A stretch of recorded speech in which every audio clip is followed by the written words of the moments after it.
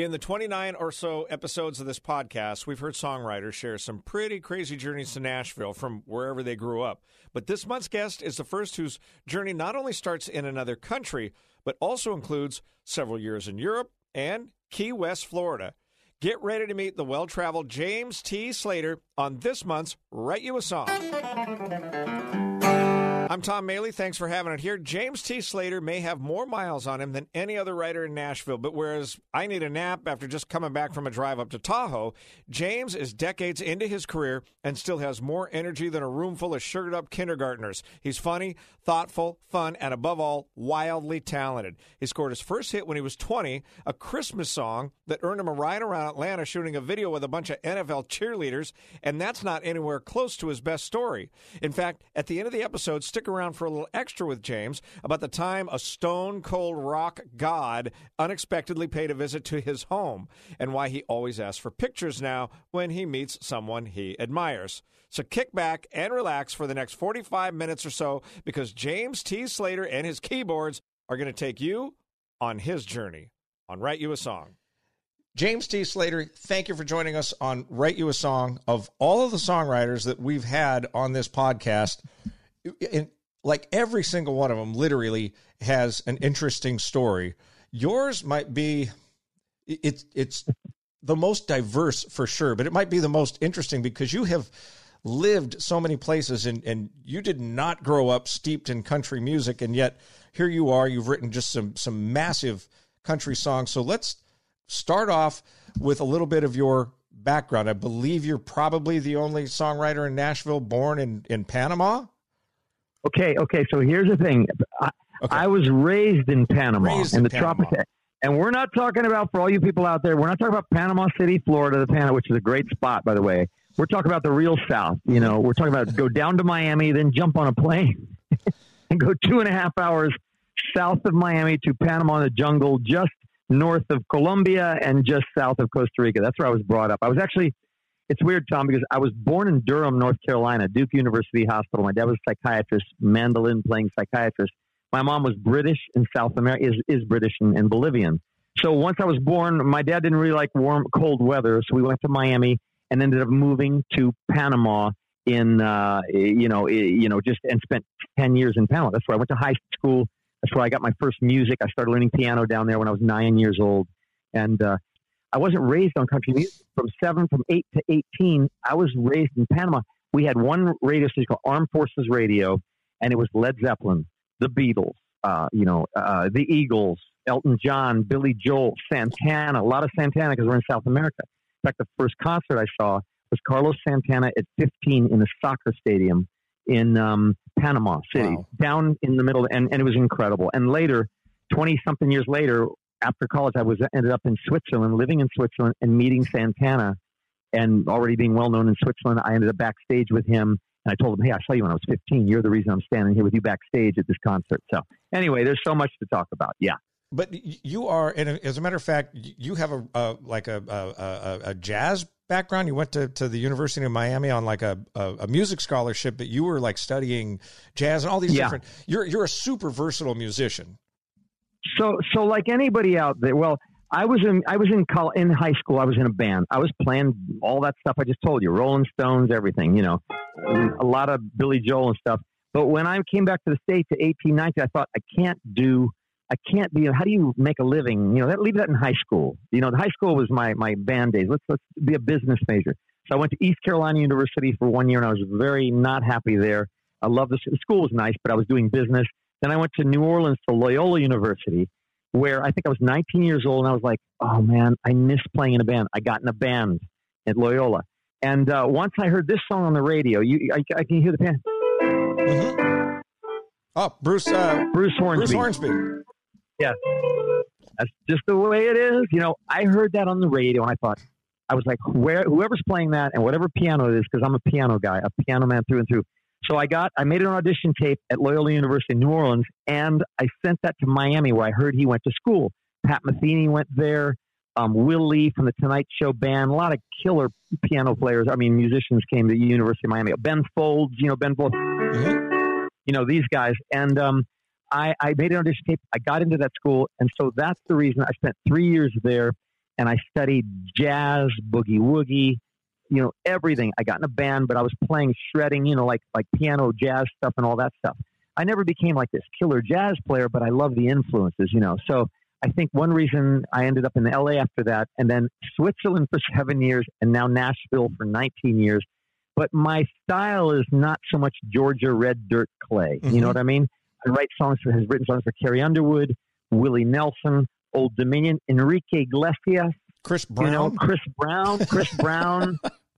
Just crazy, but I love that because every day is like a different story, and that's what I love about it. I love piano players. I love playing. I love it all, man. I love it all. I think that's contributed to my versatility here. So when you went to L.A., did you go as a musician first, and songwriting was something you dabbled in? Yeah, what happened was when I was 19, when I was 20, 21, I was in my final year at University of Miami, and I had a band, and somebody asked us during the Christmas break, do you want to go to Atlanta, Georgia, and play at this club up there? And I'm like, Atlanta? And all I knew about Atlanta was they said, Peaches, Georgia Peaches, the girls, So I was 20 years old. So I sat down one day and wrote this song called All I Want from Santa is a Girl from Atlanta. So I ended up going to Atlanta. Yeah, man, all I want from Santa is a girl from Atlanta. Christmas cheer is almost here, and I'm making my list. Santa better hear me, 'cause I'm dreaming of you, Georgia, and your sweet eyes of blue. Break out the butter and break out the rum. We're gonna party you down till the morning comes. Well, hot Atlanta, hot Atlanta, I love you. I need a girl who will show me the way. I've been good for a year, I'm getting better every day. All I want from Santa is that girl from Atlanta. All I want from Santa is that girl from Atlanta. And I went from being a college senior, no money, and in Atlanta for 2 weeks, shivering in the cold. But boy, the ladies are beautiful. And shout out to anybody listening from Georgia. They're beautiful women. And we recorded that song. And the next day, we went from riding around on a beat up to being in a limousine. It got on 96 Rock at the time. And we were in a limousine driving around with all the Atlanta Falcons cheerleaders shooting a video. And any of your listeners can go on YouTube and look up All I Want from Santa, James Slater, and you'll see this crazy video we made. So it was incredible to be 21 then. So when Christmas was over, unfortunately, Christmas songs are kind of done. I stayed in Atlanta for a while. Anyway, I started getting calls from publishers that you should come to LA because you're versatile. I never even thought about going to Nashville. For some reason, I wasn't into country music. I was 4 hours away, but I never went. So then I went out to LA as a musician who'd had this kind of regional hit, and I just wanted to write songs. So I was trying to write songs in LA. I got a job at Carol O'Connor's piano. I mean, he's Archie Bunker at the time. Yeah, by the way, how did that happen? Did you actually work with Archie Bunker? Yeah, he was my boss. He owned, after All in the Family, he had a show called In the Heat of the Night, and he owned a very beautiful restaurant in Beverly Hills called Carol O'Connor's Place. And I went in there one day. They had a piano in the corner. I needed to make money. I just moved out there out of college. I needed to make money, and I played piano, standard songs for him. I was a house piano player. One day I walked in, and he said, "Man, you're not going to want to know the songs I want to hear." But I had learned how to play solo piano because a lot of bands I knew break up. And at University of Miami, I got enough so I could play 4 hours on the piano, anything you want to hear. Wow. So I met Carol O'Connor, and for 3 years, I was his house pianist, 5 days a week, $100 a night, and all the great food in Beverly Hills. And during the day, I'd write songs, try to write songs, Yeah. So you're playing piano in Carol O'Connor's bar. How many times did hammered people ask you to play Those Were the Days? All the time. Boy, the way Glenn Miller played songs that made the hit parade. Guys like us, we had it made. Those were the days. And you knew when you were there. Dance for girls and men were men. Mister, we could use a man like Herbert Hoover again.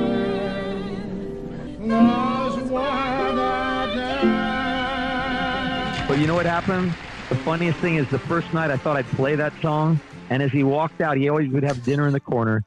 I thought, I'll play that song, it'll be great. He walked out, and he leaned over to me. First night there, he goes, Jimmy, he called me Jimmy. He's the only guy except my baseball coach in high school called me Jimmy. He goes, Jimmy, you were fabulous tonight. It's your first night, but I never want to hear that song again. He never wanted to hear it again. Yeah, it was great learning experience. California was amazing at the time. Had a lot of great experiences.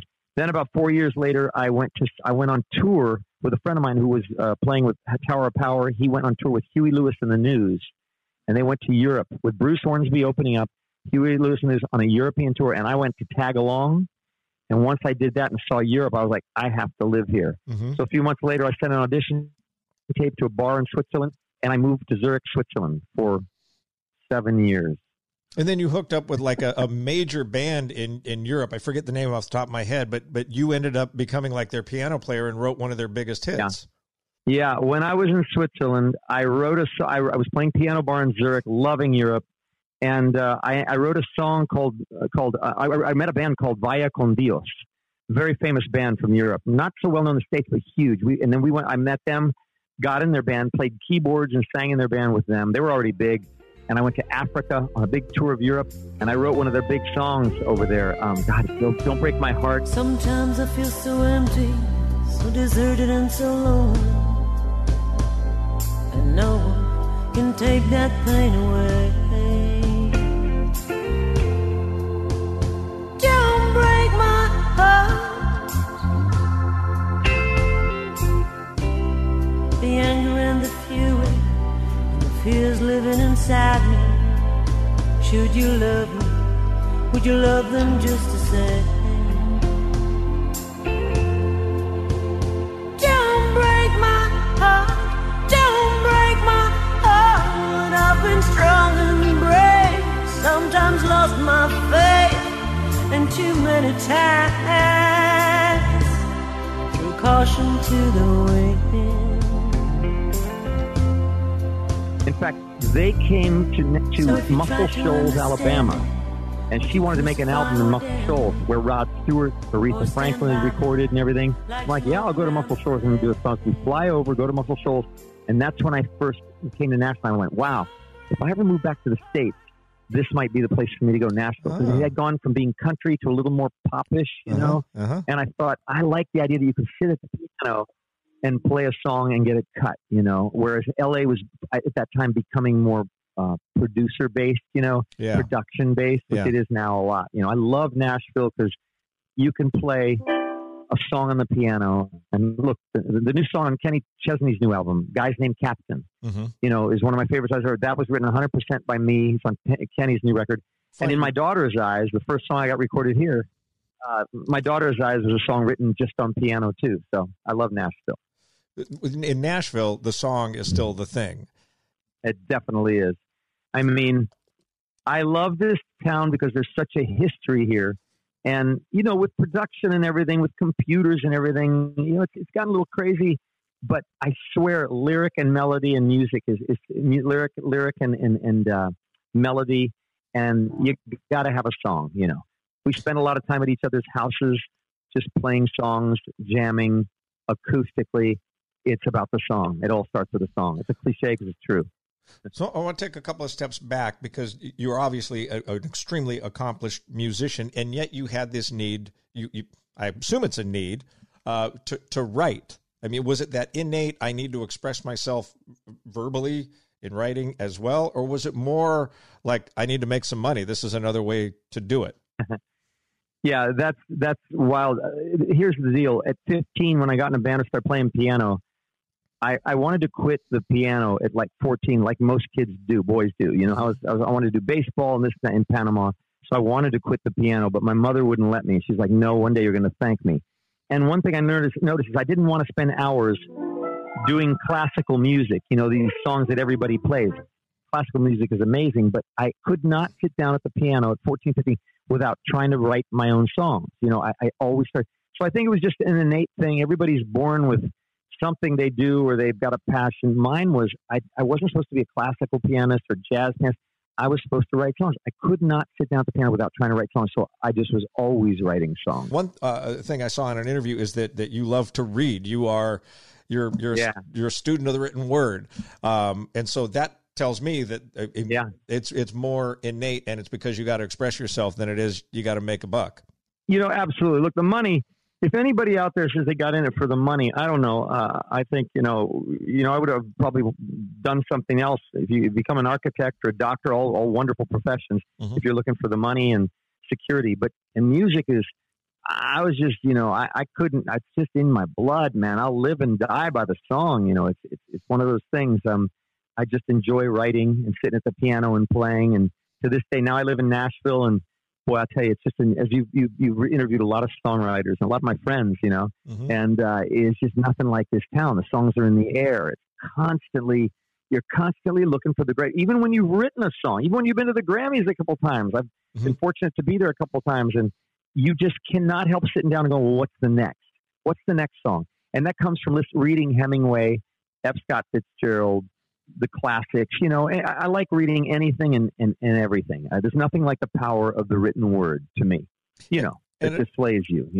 Another thing that I read that you said in an interview that I loved was, don't be afraid to be curious. Oh, yeah. Yeah, man. Well, I think my dad was a psychiatrist for many, many years, and a psychiatrist by nature has to be curious with his patients. You ask questions, you dig deep and see what makes them tick, why they do what they do. So I think we inherit these traits from our parents. And my dad was he died at 94 years ago. Miss him to this day. That's the song, guy's named Captain. I wrote that about him. But he was always really curious, and he always would tell me, never lose your curiosity, What did my mom say, too? She goes, an interesting person is an interested person. You know what I mean? I love that. You've met. It's beautiful. Yeah. And with what you do, you're interviewing, you meet somebody, and the kind of person you meet, and all they do is talk about themselves. And it's so beautiful when you sit with somebody asks you a question about yourself, or this or that, So I think curiosity is something hopefully we'll have. That's how you learn. I'm open. I'm open. My heart's open to the guy sitting on a bar stool in the dive bar, to a guy that's an executive that works for IBM, whatever. I'm endlessly curious. That's where the stories are. At the end of the day, what you do is all about making a connection with one person. It really is. It's not about selling. When you're a songwriter, right. Everybody that I've talked to is just, they're writing something that they hope connects with somebody. And the song that you just talked about, that you wrote about your dad, that's the last track on Kenny Chesney's new album, strikes a huge chord with me because I grew up fishing with my dad. My dad, he wasn't a captain, but, we spent our whole lives. I've spent my whole life around boats and water.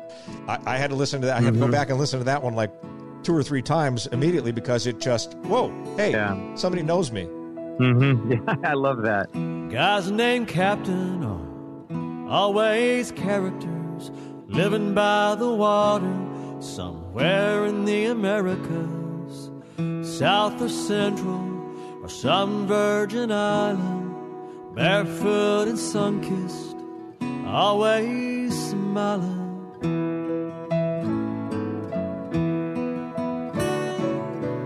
Guys named Captain aren't haters, they're lovers, living life large, or largely undercover. Dive bars and cocktails, waitresses and tall tales, chasing the sun, run aground or full sail like Captain Outrageous and Captain Tony, a painter and a sailor, old Key West cronies floating on the breeze, the salt of the sea, ornery, tattooed and laughing, guys named Captain. Well, that was written for my dad. Like you, I grew up near the ocean, all the time. I was near, the Panama, where you have the Atlantic and the Pacific Ocean only 50 miles apart. So he's always had a sailboat. So we're always at the docks. And if you hang around the water, there are characters. I love Key West. Key West is it's like my second home. I love going to Key West because those characters down there, it's the end of the line. It's the farthest south you can go. And those characters that hang around the water, Captain Outrageous is a painter that's mentioned in that song. Yeah. And I wrote that about him. And then Captain Tony is once the mayor. kind of a real Lothario, a real character. He passed away not too long ago. I wrote that about him, and it wasn't really even written for Kenny. It's the life he's lived too. You know, so it really struck a chord with him. And anybody that's been around water and meets those characters and loves those Hemingway type characters, man, it's so much fun. Guys named Captain have sons and daughters, flesh and blood, like my father, Captain Vic, who played the mandolin. And when they're gone, man, you miss them.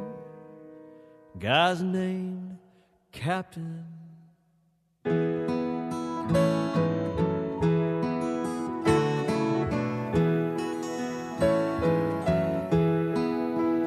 Guys named Captain. People can hear me singing the song, that's Guys Named Captain, on Sirius Radio on his No Shoes Nation, No Shoes channel. Mm-hmm. We do a duet on it when we sing. And I remember him saying on that, he goes, man, when I heard Guys Named Captain, he goes, I was jealous of that song. So for a songwriter here that Kenny, because we spend so much of our time thinking about Kenny, he goes, I'm jealous, man. He's flying on his jet to here and he's playing 60, you know, he lives his dream. Yeah. It's beautiful. He deserves every minute. So I'll never forget him saying, I was jealous of you. And I was just thinking, and J.P. Harding will love this because he loves this story. Once I met Cindy Crawford in Switzerland, and she asked me to teach her piano. And the only time that felt better than somebody saying that than Kenny Chesney saying I'm jealous is when Cindy Crawford said to me in Zurich, Switzerland years ago, she goes, can I give you my phone number? You know, that. And I went, yeah, I'll take your phone number. And that's a whole other story, Tom.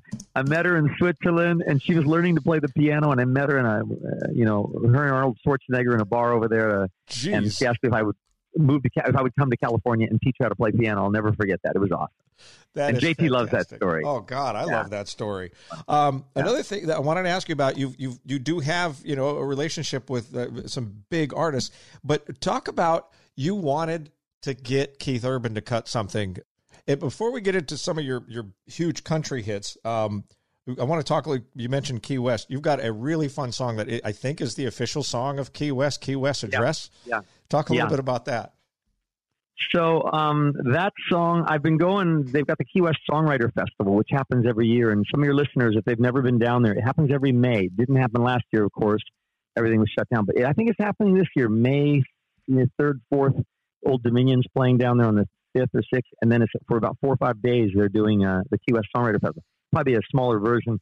But if any of your listeners ever get down there, it's incredible. A lot of songwriters converge on there from Key West. And it's an amazing, 5 days of all the bars are filled with all these guys singing songs that you've heard on the radio.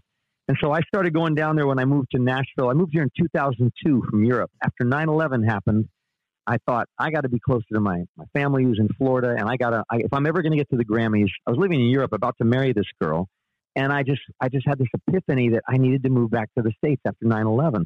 So I moved to Nashville. And once I got here, I learned about the Songwriter Festival. I started going down. Every year I would go down there. And, man, that's my jam. It's close to South America, Mexico. Uh-huh. And I just found my peace there. That place understood me. And I wrote a song for the island called Key West Address. And then the mayor heard it and proclaimed it. I have a proclamation here, theme song of Key West. Down on the corner of Angela and Duval, there are hustlers and buccaneers. The sound of music is in the air from the street side balladeers. Calypso poets pay their rent, so be generous with the old tip jar. While up the road, millionaires buy up homes with 10 by 12 foot yards. Me, I keep things simple. I don't make a ripple. Give me a Key West address, a tattooed waitress, and a fish that's bigger than the hole in my net. A good bottle of rum, a fine Cuban cigar. Life will take care of the rest. Give me a Key West address. Give me a Key West address. Man, and then that island. If you've never been there, or if your people haven't been there, get down there. Hemingway lived there. Tennessee Williams, Jimmy Buffett, obviously made a career out of the great songs he wrote there. it's an amazing, eclectic, beach, literary, crazy dive bar place that I find a lot of inspiration. So yeah, I have the theme song and I play it all the time. Yeah, I would recommend anybody go to YouTube and check out the video because it's absolutely wacko in the best way possible. Do you have kind of a niche in Nashville because you write on piano? Most people write on guitar. Does that give you kind of an inside edge? I feel it does. I think, obviously a lot of those songs are guitar driven, 6-string, 3 chords and the truth songs. But man, I came here and my heroes, Ray Charles, Ronnie Millsap, Jerry Lee Lewis, Elton John, Billy Joel. You do what you do best, and Phil Vassar is a friend of mine and awesome, man. I just love him. And he's one of the guys that when I heard his music, I thought I can move to Nashville. It's country, but it's not like Hank Williams country, which is fantastic, but that's just not me so much. Mm-hmm. So when I moved here, I met Phil and emulated kind of what he did. And then I met a guy named Tom Douglas. Mm-hmm. Tom Douglas wrote House That Built Me. He's the guy that writes on piano too. So there's only 2 or 3, 4 Chris Tompkins. But I think it's a beautiful change. Like I'll do rounds here, 3 or 4 guitars and then me on piano. And people, that's why I get to do a lot of shows. I do a lot of corporate events, but I do it Leon Russell style on piano. I think it gives me a different color here in town. And I love it, and Nashville's become more cosmopolitan. So where it used to be guitar, it's more cosmopolitan now. Anything goes, you've got rap influences coming in, you got pop influences coming in, you got people moving here from New York, California. And so it's all a real big melting pot, and it's beautiful to see the stuff that comes out of here. But still, what I hold true to is, sitting at the piano and writing a great song, and in the new Keith Urban song I just had to hit, was done on the piano, just when God whispered your name, that's where everything changed, just piano, and if you can translate that with production to a hit, that's the beauty of this town, man. I was so cold and lost, and nothing seemed to ring true. I couldn't bear the cross for everything I've been through. And each day I knew I needed change, but there was no way. And then God whispered your name, and that's when everything changed. Love came out of the rain. I talk about being saved. Saturday I want to live more than I ever did. I'm never gonna be the same when God whispered your name. A lot of your song, Unstoppable for Rascal Flatts, In My Daughter's Eyes, God Whispered Your Name, they're really positive, uplifting songs, and you wrote, your other Grammy nomination was for Jamie Johnson, High Cost of Living. And that song is one of the most brutally honest country songs. I mean, the lyrics of that are just, there's absolutely no fluff to that song. It's raw. No. Yeah. So was that more Jamie, or is that more you kind of following his lead? I get the feeling that he's more that than you are, but I don't know. Well, Tom, that's a great question, because here's what happened with that one. I wrote In My Daughter's Eyes. I don't have a daughter. I wrote that for my brother who had a daughter years ago when I first moved to Nashville, and that became a big hit for me. I wrote that 100%. Of all the writers on your show, there's a co-writing town. Right. And so it's really, once you get here, it's hard to go back and write 100% songs. But for some reason, I've had some really good, In My Daughter's Eyes, That's Why God Made Mexico for Tim McGraw, Nothing But a Suntan for Mark Wills, and now Guys Named Captain for Kenny Chesney many years later. But what happened was after I had the success when I got here of In My Daughter's Eyes, I had that title, High Cost of Living, in my pocket, and I've got tapes I could play you of me trying to, High Cost of Living. I didn't, it ain't like the cost of living. I had that title for 2 years trying to write that song alone. All of a sudden, my publisher sets me up with this Marine that I actually met in Key West, this hard living, drinking from Montgomery Marine. But that's the beauty of this town. We got set up to co-write, and I thought, what am I going to write with this guy? What do we have in common? I'm more, it's just, he's a different other thing from Alabama. I've been around the world, and that's the beautiful thing, man. You never close your heart, because we started talking. I said, I got this one thing, high cost of living. And I'll never forget, even my girlfriend at the time said, who was that guy, man? He seems kind of dangerous because Jamie's a trip. If you met him. Yeah, I mean, I remember he left the house and she goes, who is that guy? He's kind of, and I said, no, he's just Marine. He's a good singer, So we worked on that song for about 3 days, and I'll never forget the day Jamie came over. It was both of us. It sounds, obviously, I needed that viewpoint. I couldn't write that 100%. I needed Jamie, man. He had lived a lot of that. Mm-hmm. And then we kind of melded everything together. And he said, man, I'm doing an album. And he didn't have a record deal at the time. He'd had a couple of hits, I think, on George Strait and some other few, Trace Adkins. But he was doing a record. He said, I'm going to put this as my first song on the album. I was just a normal guy. Life was just a 9 to 5 with bills and pressure piled up to the sky. She never asked if she knew I'd been hanging with my wilder friends, looking for some other way to fly. And 3 days straight was no big feat to get by on no food or sleep, and crazy was becoming my new norm. I'd pass out on the bedroom floor, sleep right through the calm before the storm. My life was just an old routine, every day the same damn thing. I couldn't even tell I was alive. I tell you, the high cost of living ain't nothing like the cost of living high. But I'll tell you, the funny thing is he came over and he goes, man, I got a little bit of this third verse. I don't think we're not going to get a single on this, and you might not like it. He goes, I traded my wife for cocaine and a whore. Uh-huh. Remember that line, the third verse? Yeah. And I remember, I'm always about the song. I'm like, no, man, let's not change that. That's awesome, man. I mean, I'm not trying to get on the radio with this song. Let's just write the greatest, most honest song you can.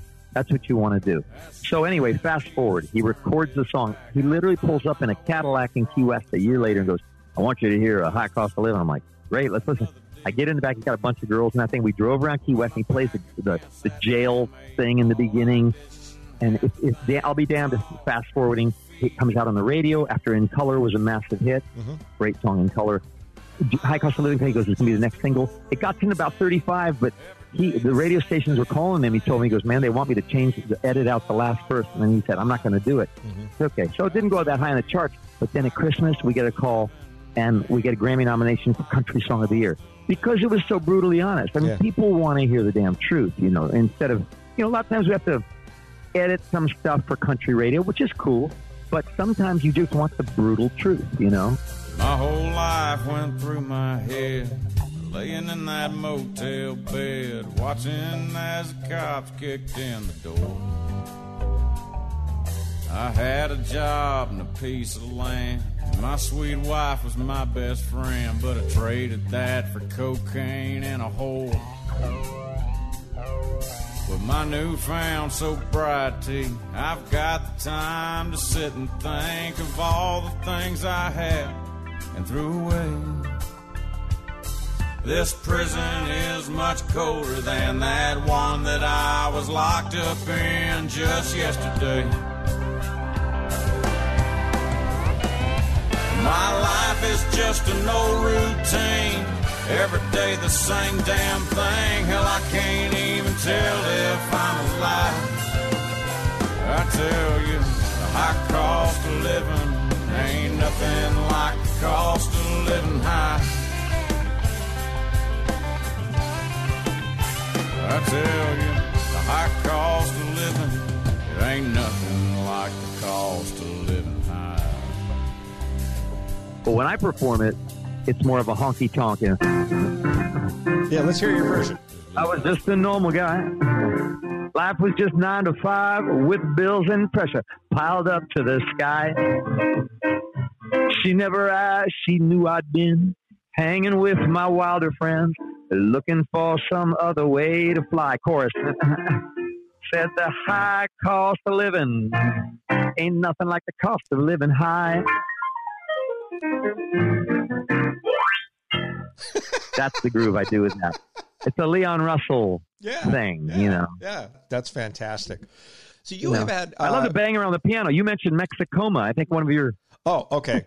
Let's dive into my morning show partner, Pat. I've been doing the morning show for 28 years. I have never quite seen him get jacked up over a song as he was when he first heard Mexicoma. He was like he wanted that song to be a single so bad. I thought he was going to call the record label himself. He loved that song and still loves it. So when I told him that I was talking to you, he's like, "Oh man, that's so cool." And I've talked to 28 songwriters and he doesn't care. But I love it. When he found out that I was talking to you, he's like, "You got to ask him at the end of the song, is that an accordion or a harmonica?"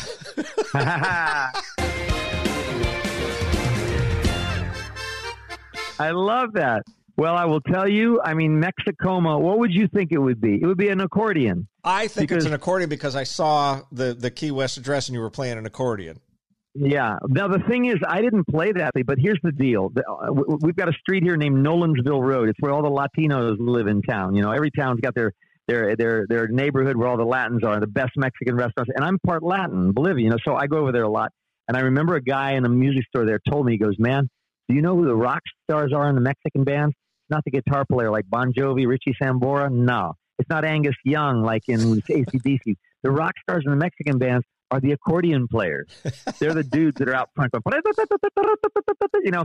So anyway, I wrote that song Mexicoma, and when we did the demo, I got this guy, Mike Rojas, incredible piano player, but incredible also accordion player, to come in, and I said, "Let's put accordion on this." And I basically wrote that song with the Warren Brothers, and we did a guitar demo of it to send to Tim McGraw, because I was sure it was a Tim McGraw song, man. And he kind of sent it back, "Oh, this isn't really me." So I went back in the studio and I said, "I want to do this song kind of like Billy Joel or Ben Folds would do it, man. Just rock the piano and do it like I would want to do it, and put some accordion on everything." So we did accordion. So when Byron Gallimore, a good friend, producer of Tim McGraw, called and said, "Tim flipped out over this song. Who played the accordion?" I said, "Mike Rojas. You got to get Mike." So he called Mike. So Mike played on the demo, and then Mike played on the actual recording. And so that's accordion all over that. And that is one of my favorite. That's every show I play, I open up with that song because it's so much damn fun, you know. And Tim McGraw told me, I hated it wasn't a single. He said, "James, here's your console. I don't think we're going to get to single the song, although we should. I don't know, but timing, blah, blah, blah, this. But he said, your consolation prize is every show I do for the rest of my life, I'm performing this in concert." So, man, I'd love to. Someday if I ever play a show out there, you need to get us out there, we'll do it. But it's so much. I'm sitting here stoned, a tortilla Joe's. Nobody knows my name, but that's all right with me. It's so much fun. She said adios, so I said hello. Don Julio, top shelf, self-help remedy. Sure was good to know you. I still wanna hold you, but I know it's over. You ain't coming back. This ain't California. I'm somewhere south of the border.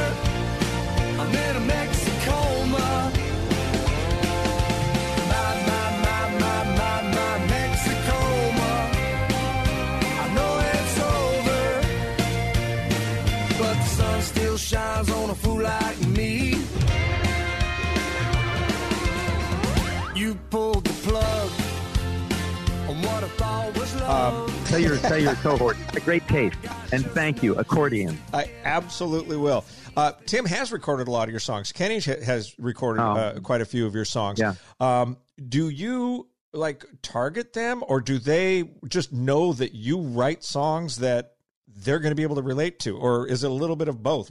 It's a combination of the two things. You know, I think, you know, Tim McGraw from the beginning, from what he had that hit, refried beans, or he'd always, you know, these guys love a little of the George Strait, you know, Marina Del Rey. These guys love a little of the south of the border. They've always have. It's always been like that. Yep. And something about the romanticism of Mexico. Everybody from Kenny Chesney to Beer in Mexico to Tim McGraw has recorded two of my songs. That's Why God Made Mexico and Mexicoma. So I think you develop relationships with people who you have kind of your life has been kind of like that. Kenny Chesney, man, he loves the water. You know, he so you end up, when I go in a room, I don't write for them, but sometimes you have them in mind. And if you know they're cutting an album soon, of course, you'll get with your other good writers and you'll kind of go, let's gear this towards something, you know, Kenny or Tim or somebody like that would do. At the same token, the best songs are not the ones you do that with. It's just you write them from your heart. Yeah. Is it ever frustrating to you? And I know we don't have much time left, so we'll wrap it up. But is it ever frustrating to have a song? And it's not like the old days where you had CDs and before that cassettes and albums that, you know, you would have an album cut. And there are still some artists where you can get an album cut, like, you know, Kenny Chesney's album. But that's not the norm anymore. Is it frustrating to you because maybe you have a song that you just know is like, yeah, this is a great song, but for whatever reason, it doesn't get picked up. How do you deal with that? So here's the thing. That's a great question. I mean, when I first moved here in 2002, you know, I kind of envy the guys that were here before me. I wish I was in the night when you could get us on Garth Brooks' album and sold 15, or Shania, well, Mutt Lange did Shania, but say Garth Brooks or those Carrie Underwood or McGraw, where they sold 5, 6, 7, 8 million. And whether you had a single or not, you know what I mean? Whether you had a single or not, you're going to make money. You could feed your family. You could put rice and beans on the table. You know, I got here and, you know, in 2002, thank God, and I got 2 songs on specifically Tim McGraw's Live Like You're Dying album. I didn't have the single, but I wrote We Carry On with Tom Douglas and what is it? Open Season on My Heart. They were on that album. I have a plaque on my wall right here. 4 million albums sold. I got nice checks because you sold 4 million records with songs. It was great, you know. And the other thing, and so it's changed now. On the other hand, you know, Morgan Wallen just put out a double album. I love that he did that. Put out a double album. So those songwriters, and it's selling. Those songwriters will make some money on that, you know. I do miss the days. Here's my last thing I'll tell you. I miss, you know, classic records. My favorite song that gives me goosebumps, that makes me think of my mom, or that makes me want to dance, or makes me want to have sex. You know what I'm saying? My favorite songs are not always the obvious hits off the album. It might be track 8 on an album, on a record. So, you know what I mean? I want those songs to still be around for me, for my kids, for you. But if we only go for writing singles, man, that's not, you know. So I hope, and I still do believe, and there is a place, Guys Named Captain, for instance, where that's not going to be a single, but you know what? A lot of people are going to hear it, are going to be touched by it. One way or another, you're going to survive, you know, but you need those songs, man. You need those songs. What song are you most proud of having written? I tell you, I'll just name, I couldn't name one. I would say Guys Named Captain was from the heart. I'm so happy with that song. In My Daughter's Eyes, I've seen how that touches people. In my daughter's eyes, I am a hero. I am strong and wise, and I know no fear. But the truth is plain to see. She was sent to rescue me. I see who I want to be in my daughter's eyes. There's so many. There's a new song. There's a song on Reba's new album called The Clown, which is incredible. I wrote that with Hillary Lindsay and Dallas Davidson. After a couple of bottles of red wine, the truth finally came out. The words, I don't love you anymore, spill from his mouth. So I looked to the waiter for some consolation, but he just poured the coffee, and without hesitation he said, "Ma'am, is that all you'll be needing tonight?" And the piano kept playing, and nobody noticed the heart in the corner booth breaking. Cell phones kept ringing, glasses were clinking, everyone laughing and dancing and singing. So I painted a smile on my face to cover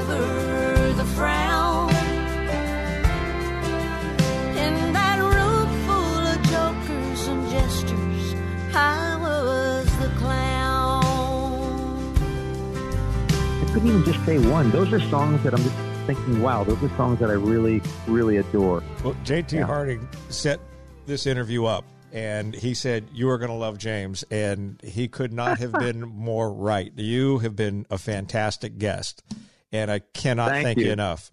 I guess I'm just expounding because I enjoy what I do, and I want your listeners to know it's a lot of work, but you get paid in a lot of different ways. It's amazing what can happen if you're curious. Jesus. If you're curious, yeah. That's a lot of wisdom right there. If you're curious, you never know what can happen. Ask a question or two, man. I'm sitting here stoned at Tortilla Joe's, and nobody knows my name, and that's all right with me. She said adios, so I said hello. Don Julio, top shelf, self-help remedy. Sure was good to know ya. Still wanna hold ya, but I know it's over and you ain't coming back. This ain't California. I'm somewhere south of the border. I'm in Mexico, That'll do it for this month's episode of Write You a Song. Thanks again to James T. Slater. And don't forget, coming up, a little extra with James and the time a rock and roll legend surprised him at his home. And if you like the podcast, please share it with others and on social media. Give it a rating if you can. Every little bit helps. And next month, she's married to one of Nashville's most prolific songwriters, but that hasn't stopped her from penning a few hits of her own. when I taste tequila, we can make a man feel rich on minimum wage. It all just seems so good the way we had it back before everything became automatic. Nicole Gallion, next time on Write You a Song.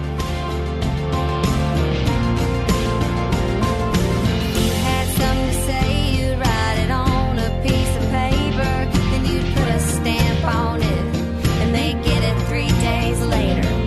The boys would call the girls, and the girls would turn them down. Staying married was the only way to work your problems out.